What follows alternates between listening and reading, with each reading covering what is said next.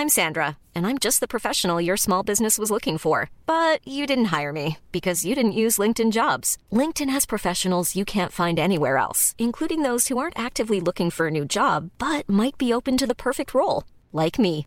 In a given month, over 70% of LinkedIn users don't visit other leading job sites. So if you're not looking on LinkedIn, you'll miss out on great candidates like Sandra. Start hiring professionals like a professional. Post your free job on linkedin.com/people today.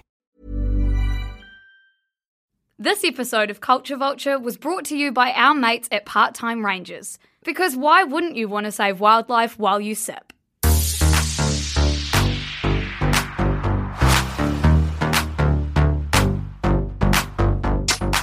Kia ora everyone, welcome back to your bona fide favourite. What is bona fide even? I don't know.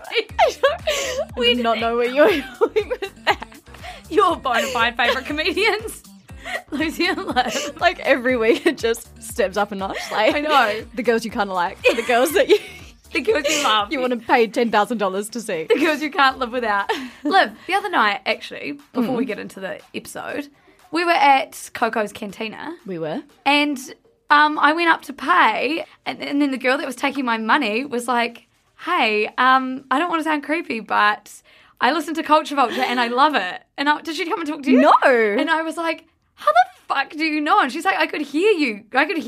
And then I was like, oh, Liv's over there too. And she was like, yeah, I know. And I was like, OMG, I said, this never happens. It actually does never happen. And I think, like, that's so lovely, but it's also like, fuck, what am I saying in public? Okay, because I felt I was really off that night. I was so tired, I was a little bit sick, and I was like, oh my God, I'm not usually like that. Yeah, this isn't me. Yeah, in my head, I was like, this isn't me. And I think I said to her, like, lucky I was nice to you. Yeah. No, that's the thing. I mean, like, I like to think we're quite nice whenever we go out, but it's like that added sort of weird pressure, like, as someone listening into your conversation. And just like the fact that we think no one knows who we are, but people will recognize our voices. I know. And it was really nice and really cute, but it made me feel a little bit like, holy dump. Yeah. Holy dump. I just got to go shit. Holy dump, anxiety out of me. Oh, God. Anyway, Liv, what are we talking about today? Today we are talking about the book Where the Crawdads Sing, but more actually about the author and the kind of real crazy story behind this book, because it's just wild. It is. The story behind the story is actually, like, more exciting than the story itself. Well, actually, I am going to disclaim I haven't read the book yet, but Lucy has, and she's going to kind of run us through that. So we're all good. I've seen the movie, I've read the book, and I had read this story behind the book as well. So we are clued up. Liv's dived into the background of it all, which is quite exciting. I actually can't wait to talk about it, because the amount of emails that I got when I said, I'm reading Where the Crawdads Sing last year, every other email was like, great book, but have you seen this? Great book, but have you seen this? I'm like, whoa, I need to. It's wild. When I was writing the Culture Vulture newsletter for last week, and then because I know that you had put, I think it was one of your recommendations that you were going to watch Where the Crawdads Sing. And then so I was like typing it up to put it on there. And then I was on, I think, Vulture, and I saw that article kind of referencing that actually there's something a bit fucked up behind this plot. And then so I still put it on the recommendation list, but I was like, apparently there's a story behind this story. I haven't researched this yet, so like, let me go do that, yeah. And then I text Liv and I was like, we need to do this for Culture Vulture, because I saw you'd put that in there. Yeah. Also, how good was Liv's newsletter? We've had so many, Liv, I'm still yet to forward them on to you, so many responses of people loving it. You can get this newsletter every Saturday. It's basically an extension of this chat, right, Liv? Yeah, absolutely. Just a little bit more context, a little bit more of everything, basically. Mainly more like recommendations and that sort of stuff. Shit. Yeah. It's so, so good. And if you're a monthly or an annual Siska supporter, then you get that every week. And honestly, it's actually driven a few of you to come and sign up, which is great to see, because lovely the content speaks for itself. Oh, well, thank you, Liz. You're welcome. Liv, what describes your week? What describes my week is being the party therapist. Oh. Yeah. So, Lucy, I think we've actually talked about this quite a few times, and we might have actually talked about it on mic, but So on Saturday night, I went to this ball that our friends put on every year, and it was really fun. You like buy a ticket. There's like heaps of people there, and people kind of know that I work for shit you should care about, right? And so like, oh God, whatever.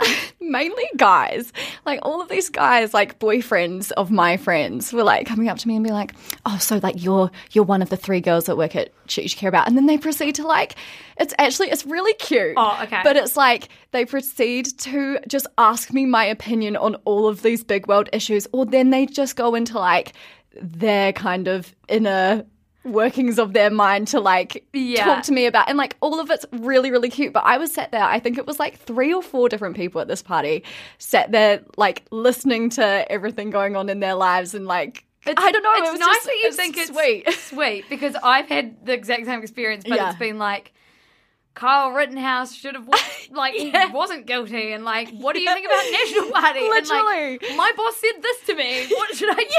And I'm like, sorry, I'm actually not here to be your moral, like, compass. Yeah, no, it is. It's like the moral compass. And I'm like, I'm glad that you think of us in that way. Like, it's very flattering, but it's just so funny because it's obviously after people have had a few drinks, they've got all of this shit to offload.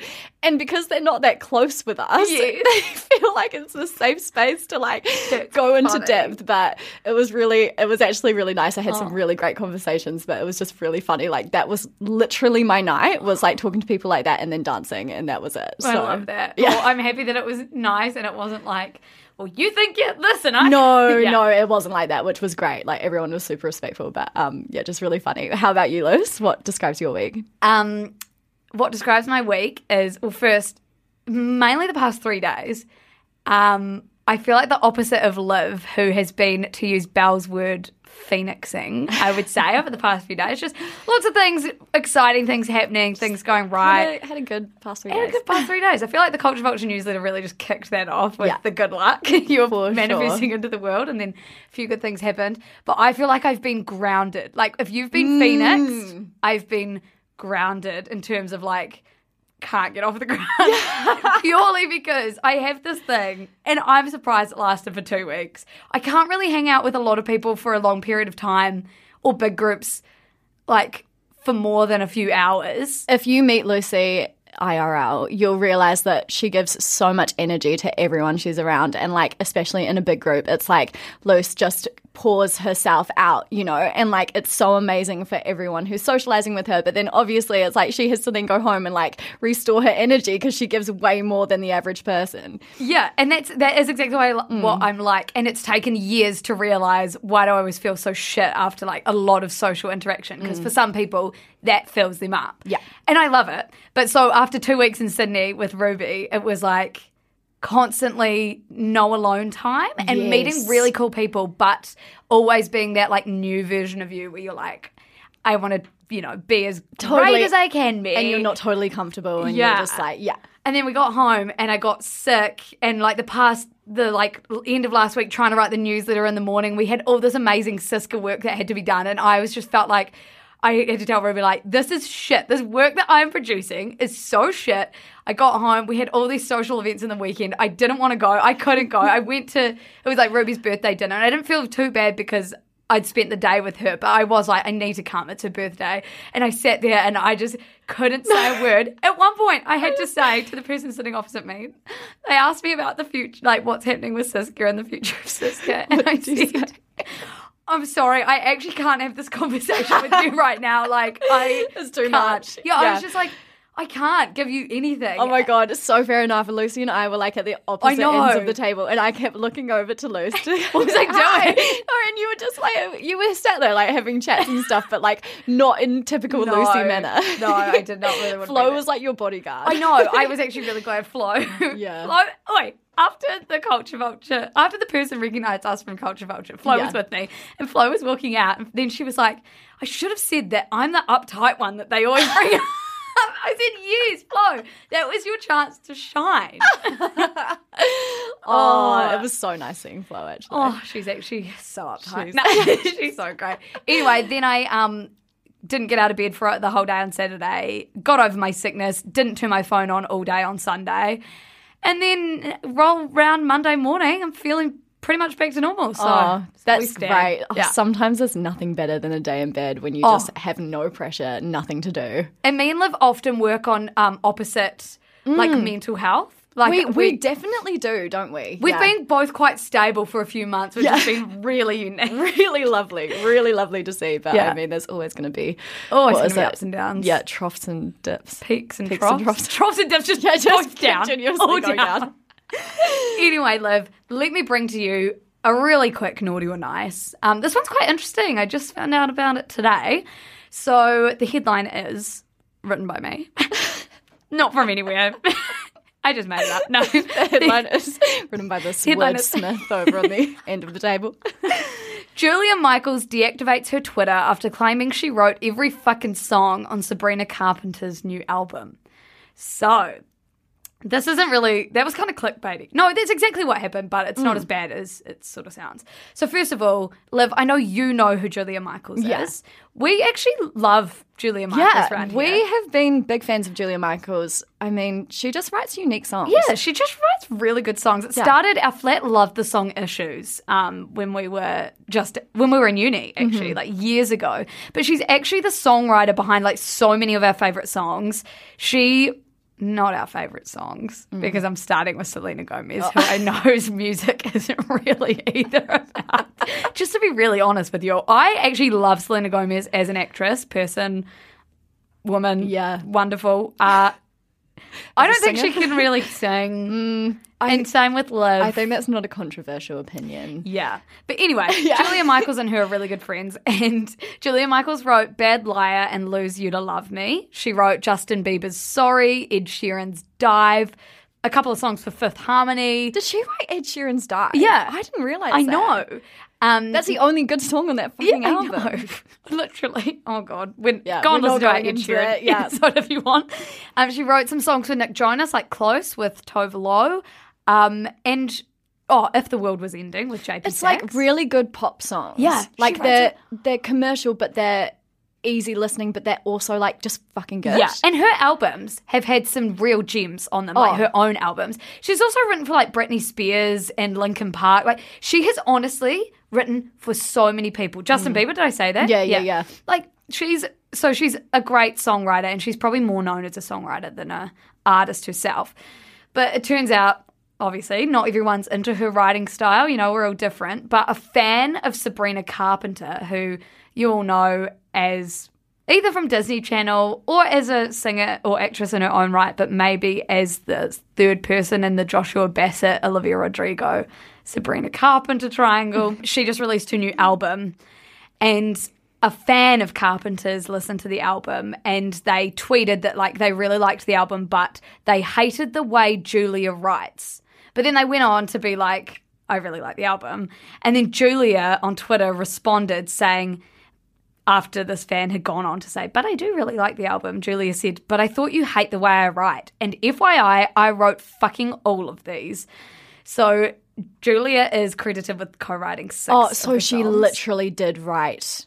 So she literally did. I took it as like interpolation sort of thing. Like I wrote all of these, but and she put the music in there without crediting me. Yeah. No, so she did co-write a lot of these songs, but then she replied to this fan like it kind of looked like she'd been hacked, but I don't think she had. She just copied and pasted like, I thought you hated the way I write. I thought you hated the way I like. You know when people sometimes on Twitter like they just do it in the heat of the moment and like they get really personal. Yeah, I feel like that's what happened. And then Julia deleted her Twitter account, but then like took to her Instagram story, not to address the situation, but just to sort of write like a, you know, she had a black background, white text, just a bit of an ode to songwriting. It was kind of random. She was just like, you know, songwriting's my bread and butter. I love it. Like, don't let anyone tell you that you can't. It was kind of not relevant, but kind of relevant. It's all very so weird because, like, these people, you know, they put out a lot of shit for, like, huge stars. Of course, like, there's going to be comments all the time that this song's shit or, like, I don't like this. It's really interesting when this one comment comes about and they just can't handle it or, like, get super enraged and, like, maybe they're at the end of their tether. Like, absolutely, that's so fair. But it's just, like, where's the barrier? And that's where Twitter is weird because it takes away that barrier, right? Between the fan consumer and yeah. But it is really odd seeing behaviour like this. It's kind of like Doja Cat-esque. Yes. It's like, is something is something going on with you, or are you just, like you said, at the end of your tether? Yeah. Anyway, this story's like not nice, so it's obviously naughty, but it kind of, if it's a marketing ploy, it's kind of made me want to go and listen to Sabrina's album because true. Now I'm like, what songs did Julia write? I like Julia's writing style, so maybe I like this. So anyway, it could be marketing. We have to pretty much caveat everything we say with it could be a PR stunt. Now, I can't wait to get into the big Where the Crawdads Sing story behind the story, but before we do that, we probably should hear from our wonderful sponsors today. I'm Sandra, and I'm just the professional your small business was looking for. But you didn't hire me because you didn't use LinkedIn Jobs. LinkedIn has professionals you can't find anywhere else, including those who aren't actively looking for a new job, but might be open to the perfect role, like me. In a given month, over 70% of LinkedIn users don't visit other leading job sites. So if you're not looking on LinkedIn, you'll miss out on great candidates like Sandra. Start hiring professionals like a professional. Post your free job on linkedin.com/people today. We are incredibly excited to be working with our mates at Part-Time Rangers once again. Fun fact for you all, Part-Time Rangers were actually our first ever podcast sponsor over on The Shit Show. That was before we were even a proper business. So naturally, we love them. Yes, Luce. We also love that with every sip you take of one of their RTDs, like the pink rhino or the yellow elephant, you're actually saving wildlife. A portion of the proceeds from every can supports wildlife conservation across the globe, which is fucking amazing. So that's from the big tusk elephants and rhinos in Africa to koalas in Australia and kiwi in New Zealand. There's just so much to love about Part-Time Rangers. And honestly, what better way to chill out than by listening to an episode of your favourite pop culture podcast while sipping on a cheeky Part-Time Rangers bevy? I mean, cheers to that, Liv. And to our besties who are over 18, please go and grab yourself some Part-Time Rangers and save the wildlife while you sip. So, Luce, we are going to talk about the best-selling novel, Where the Crawdads Sing. I always thought it was Where the Crawdads Sings. Oh my God, but Liv, it's not. I get this wrong every day of my life. Also, I have a copy of it for you in my bag. Oh, perfect. I'm so excited to read it. Like, I was naughty and I found a PDF version online, but just to kind of like gauge the writing style, Yes. I feel. I've read like the first like couple of pages. But yeah, as I said before, I haven't read the book, but Lucy has, but I've definitely researched into the story behind it a lot, which, like, you don't actually need to have read the book to understand, except for the apparent parallels in the plot. Yeah, and to be honest, there's definitely parallels in terms of there's a murder in the story behind the story and a murder in the book, and there's, like, conservation, wilderness, naturalist things. But it's not like a copy-paste of what happened in real life to what happened in the book. Just to make it clear, I think some articles I've read have been like, this is like so close to the original. And I'm like, there are like the same sort of themes. Maybe it's based on her life a little bit, but I'm like... Yeah, that's why I'm so glad you've read the book, because that's sort of the gist I got as well. I was like, oh, okay. It's almost like she's outing herself in the book, which doesn't sound to be true. No, not really. But I mean, there's definite parallels between what happened IRL and the one part of the book. Oh my God, for sure. And so I didn't realize how big of a book this was, like how much of a bestseller this book's been. So I've got a couple of like kind of stats. So it was number 1 on the Times latest fiction bestseller list, and it held that spot for 67 weeks on the list, with 30 weeks at number 1. So that's crazy. The president of Codex Group, which analyzes the book industry, has said that this book has defied the new laws of gravity. It's managed to hold its position in a much more consistent way than just about anything. Wow. And then also, according to a survey of nearly 4,000 book buyers that this company conducted, people who had read Where the Crawdads Sing came from a real like political spectrum. So 55% identified as progressive, 35% conservative, and 15% as centrists, which is really unique for books and for any piece of content to have kind of like such a wide array of people all loving the same thing. Because I was wondering when you said like how long it had been on the list, like why? Like it's a great book. It's a really, really good book. It's quite an easy read. I feel like it skews more to females, definitely, because there's some romance bits in there that are told from like a woman's perspective. I'm surprised. Like, it's not like the best book I've ever read. Like, it's fucking good, but that's amazing. Amazing. But, like, there must be one, like, unifying factor or something. I was reading some articles saying, you know, with how we're all obsessed with technology and everything, like, it's really refreshing to read about kind of being in the wilderness and being off-grid and everything. So maybe that's one thing about the book and the movie, actually, is that when I went to watch the movie, like, I know it's a really good movie, but I did not need to watch it because what the movie showed was exactly what I had in my head from the book. So that must be what Delia Owens, the author, does really well, is like, it was exactly what I'd pictured in my head. Like, I can't believe, because I'm not usually that good at imagining books. Yeah.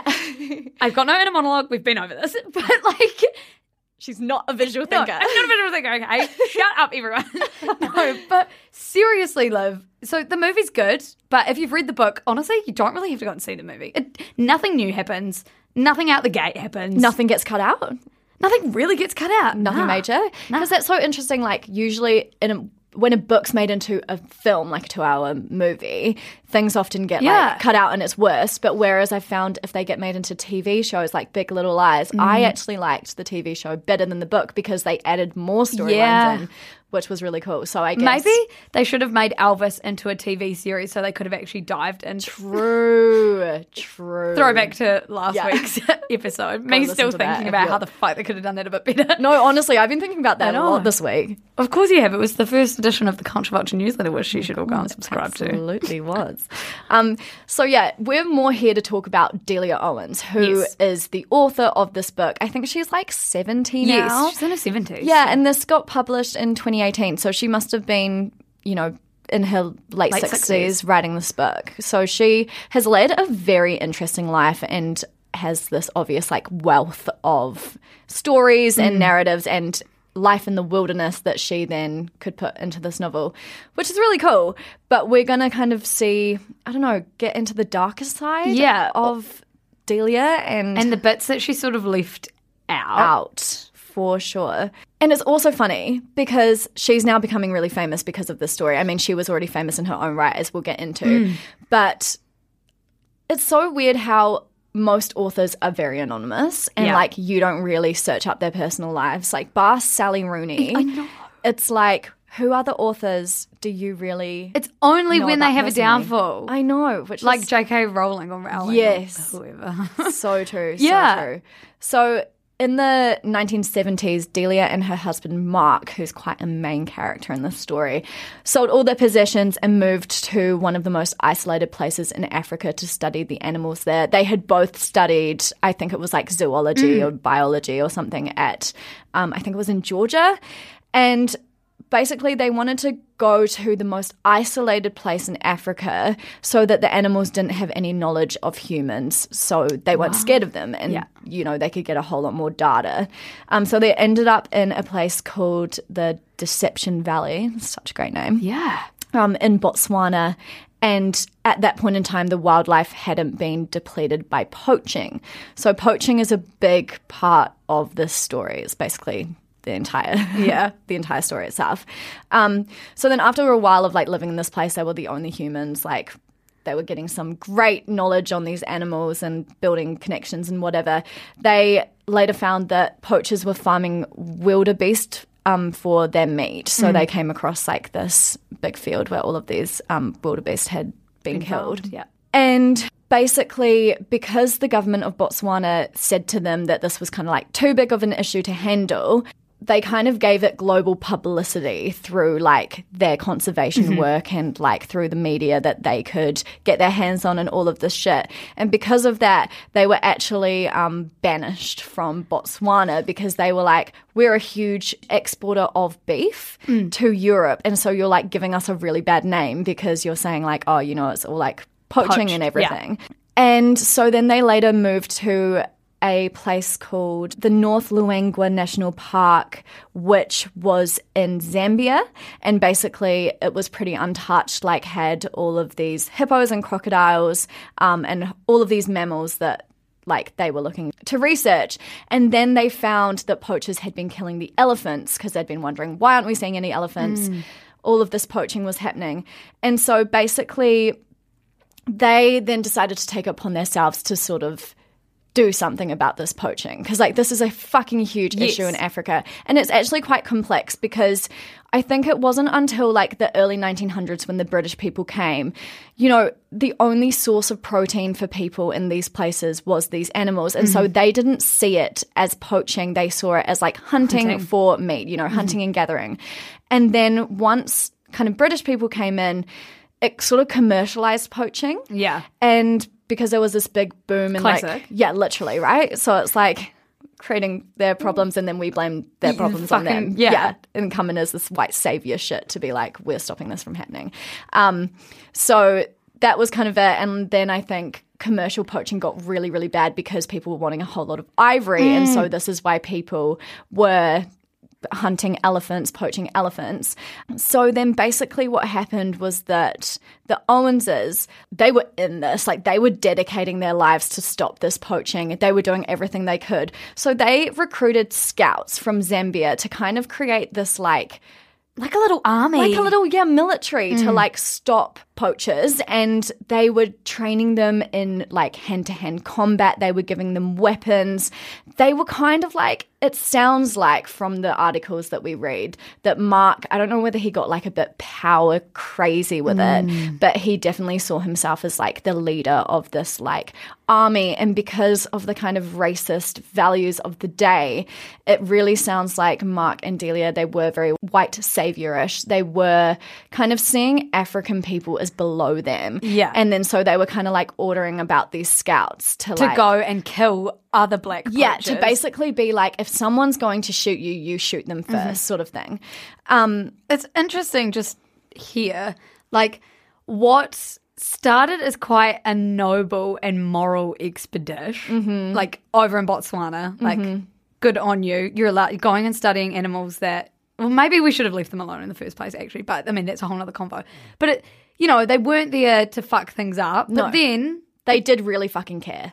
They did really care, animals. But then it turned into quite an amoral, like very unknown, and just messy situation. And I think, well, they're fighting fire with fire. I mean, I'm not saying that I know a better way to stop poachers, actually, but it's just interesting that these two who have remained untouched are basically putting scouts or like black soldiers in there essentially to go and fight the battles that for like the reward that they want to stop poaching. Exactly. And then saying that they're not involved when shit hits the fan, sort of thing. I mean, it's a super complicated story. This is very much just like a kind of brief run through of everything. There's actually a reporter called Jeff Goldberg who is amazing. Holy shit. He wrote an article in 2010, like this huge article, like it will take you it'll take you so hours long to get through.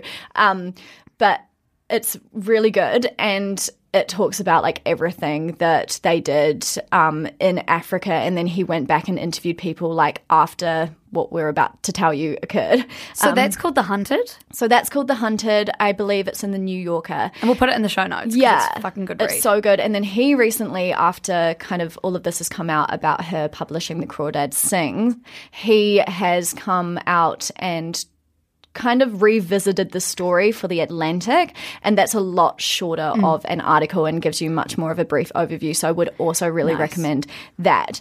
But basically, shit really got messy when the ABC came over to Zambia to make a documentary about Delia and Mark and the poaching. So this was broadcasted on a show called The Turning Point, and it was called Deadly Game, The Mark and Delia Owens Story. So during this documentary, they were showing them, with the scouts and giving them guns and teaching them combat.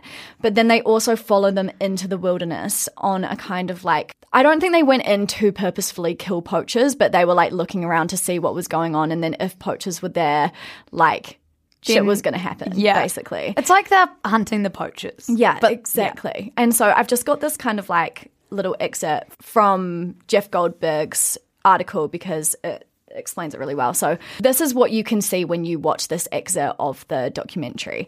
On screen, the scout is shown from behind, running through the bush and carrying a rifle. He approaches a man wearing a grey jacket and brown pants, lying prone in a small clearing. The man tries to move, lifting his head a few inches off the ground. The scout, his face blotted out electronically, fires a single shot at him. At this moment, a second figure is seen in the background. His face and upper body are blurred so that even his race is obscured, but he is dressed in green and appears to be carrying a rifle. The camera turns to the wounded man, and the voiceover says, "The bodies of the poachers are often left where they fall for animals to eat." She pauses and then says, "Conservation, morality, Africa." Which was so weird. And then that's where the clip ends.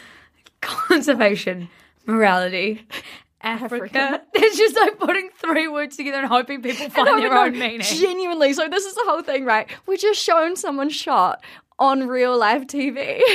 And then we're left to put the pieces together to just be so they say that this guy was a poacher. There's actually no evidence that he definitely was a poacher, which is one of the huge issues. And he's remained unidentified. No one's figured out who this guy is still to this day, I don't think. Literally.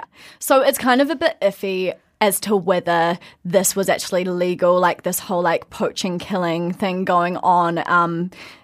The Owens kind of said that it was, and then some of the Zambian government said that it wasn't, and that was not to be tolerated. For the Owenses to have started this whole sort of counter army, you'd think they must have been under the impression that it wasn't illegal. They wouldn't have. They're not that dumb, I don't think. They wouldn't have been doing it, right? If they were this is murder every time we shoot someone, but still. Yeah, and then so when this all came out, and then even the Owens' supporters in the States were kind of what the fuck? This is weird. Yes. And then so they kind of issued statements being we weren't involved, we didn't have anything to do with this or any of other kind of killings that were going on, which is really weird because you literally see them training the scouts and giving the guns. So I'm just... what for if not? Yeah, exactly. More for self-defense purpose. But it's really interesting because Jeff Goldberg, this journalist, went and interviewed the cameraman behind this documentary. And this guy said that it was actually not a Zambian game scout that killed the poacher. It was allegedly Christopher Owens who fired the fatal shots, who is the stepson of Delia Owens and Mark Owens' natural son. Yes. So he was over there and helping train them and everything. And so that's what the cameraman says, but also the cameraman has never come out to authorities to say this because he said that it isn't his place and basically just didn't want to get involved. So basically the Zambian government are really, really fucked off about this happening, fair enough, and they still want the Owenses in for questioning, and this is still an open case because the statute of limitations. Yeah, there's none for murder. Yeah, there's none for murder. There's no statute of limitations for murder, which means this case will be open forever, sort of thing. So it's really, really weird because then Delia Owens has gone and written a book about a murder. Yeah, and then spoiler alert, it'll literally turn this off right now if you don't want to know what happens in the book. I'm going to give you a second. So what happens in the book is essentially there's this big murder case that runs throughout at least the second half of the book and the whole way through the movie. And it's about the Marsh girl, Kaya Clark, and whether she killed this guy who, whether he deserved it or not, I'll leave you to decide, but he definitely did. Whether or not she pushed him off this thing. And then she's found not guilty. But then at the very end of the book, it comes out that she did do it, but it's all sort of fine.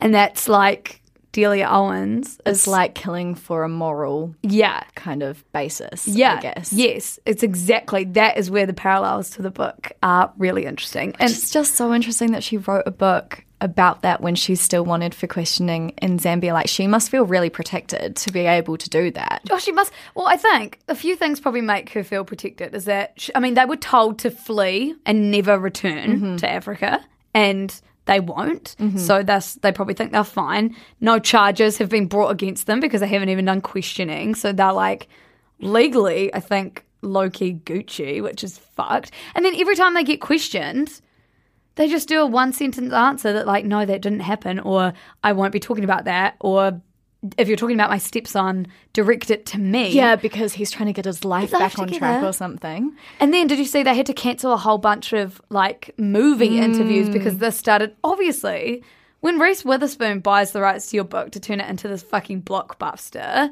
it's going to come back up for interviews. And then it got brought up in one interview and then they cut the rest of the interviews. Like, what did they think? This is the really interesting part of it, isn't it? It's like, Reese Witherspoon is a smart lady. Like, this whole team, they would have had to do some sort of research on Delia Owens. And they would have. And then look at us talking about it now. It's great publicity. True. Reese Witherspoon is a smart lady. True, because it makes you want to go and watch it, doesn't it? 100%. And then I was saying Taylor Swift got a bit of backlash for writing a song for this movie. I think that's a bit too far-fetched that Taylor Swift writing a song for the movie based on the book, based on the story. And it's like, at the end of the day, they have never been charged. So, like, if you do believe in innocent until proven guilty, like, you can't just be then cancelling everyone that's involved with this project because no one actually seems to really know the true story yet. It sounds really, really fucked up.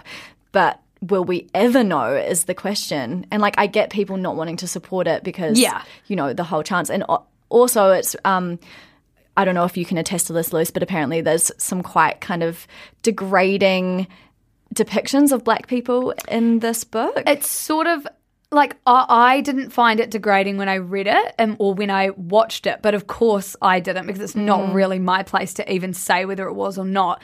The black people that feature in the book are the most gorgeous characters, but degrading in the way that, they're always there to serve. Yeah. They own a shop and they really help the Marsh girl, but they're there to serve. And I did see that one of the judges in the movie, I think, was named after one of Delia and Mark's cooks. Yes. And so it's like, when you look more into it, hell yeah, it is degrading. Like, if it was written by someone that maybe hadn't had cooks in Africa, like, I don't know. Like, when you know the backstory, it does taint the perception of it. Story. Like, you can't go in naive and just like kind of optimistic about the writer. Yeah, I think it also comes from the fact that they obviously have this whole idea that they're better than Africa. It's just all pretty fucked up. Even the whole, like, we will come in, use your people, train your people. We will flee when shit hits the fan, like you said. Yeah, it's not a good story, but it's a really, really, like, whacked up story, eh? Yeah, like, really interesting, and, like, there's so much more to kind of uncover, and, like, all of the legal sort of shit that's going on, like, it kind of went a bit over my head. So if you know more about that stuff, it would be so interesting to go and read as to, like, what was illegal, how were they getting away with this, like, what actually happened there. There's a lot to... And creds to Jeffy, who went in there and uncovered this whole fucking this whole story. Fucking thing. And there's actually a lot of good journalism on this. So would recommend that. Wow. I'm so glad we had this chat because that was fascinating. I know. I felt like I was like a proper journalist. Yeah, I know. Like the first time. Murder mystery. A true crime journalist. This is a true crime podcast now. This episode will probably go number 1 in the charts. Everyone loves that shit. Oh, God, Liv. Is that all that you have to tell us on that? There's more, but that's all for today. That's all for today. Well, what's on your radar then? Okay, so I recommended Love Life last week. Yes. I recall. And then I've started watching season 2, which is really, really good. And it was at the end of one of the episodes, there was a song by Aldous Harding, who's a New Zealand singer. Have you listened to her before? A little bit, but not hugely. Yeah, it's called Imagining My Man. I think it's like one of her second most popular songs. But, you know, when something comes on and like obviously it's a Kiwi song, but it's on an American show. Yeah. And I was like, fuck, I know this song. I love this song. And then I was like, yes, that's who it is. So go listen to Imagining My Man by Aldous Harding.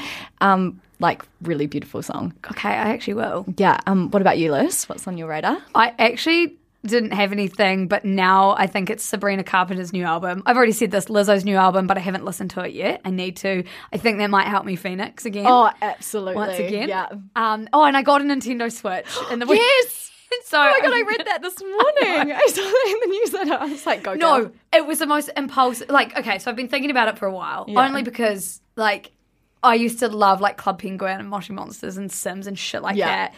And then I was like, oh my God, I just need something that will take me off the internet and but stop you distract from me. learning and reading about everything. That's it. That's because Hayden came home, one of our flatmates, and was like, what? You spend enough time on your screen, like, blah. And I was like, okay. Gamer. Like, what says the fucking, what does he play? He was saying Rocket League. He was saying it in a nice way, but I was like, okay, hear me out.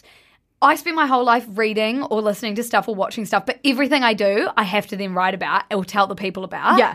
And then it's a heavy lift. I'm doing that now with Animal Crossing because I'm about to recommend it. But I got, like, playing on the Switch is like, no one expects me to tell them anything about this. No, yeah. It's like having a Tamagotchi. Except for now, yeah. Except for now. Except for me asking you about the Switch. But I got, okay, honestly, I'm a real bad, well, it kind of works for me, but I'm an impulsive money spender. I won't spend it for a long time and then there's something I want. But you're good at, like, you know in your heart that's a good purchase. Like, I'd never be worried about you just buying random shit. Yeah. Like, you're...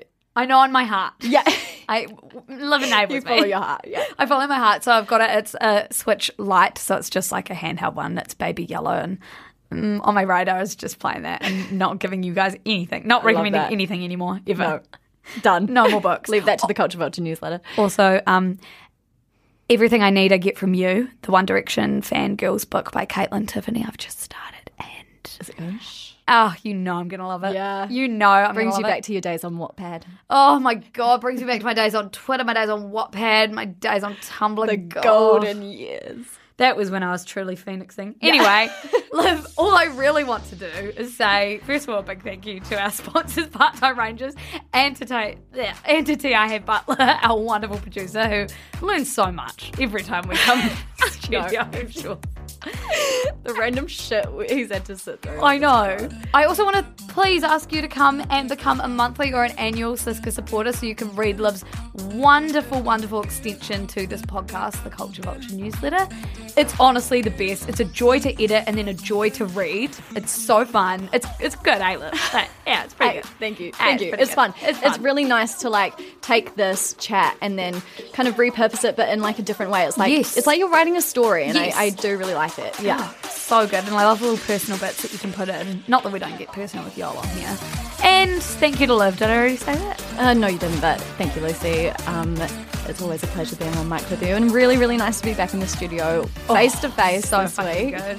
And we're So going to go much record a big Love Island episode, which I can't fucking wait for. Oh, the tea. The tea. Okay, see you there. See you on the Love Island pod, everyone. Bye, everyone. Go, go, go. Go, go, go.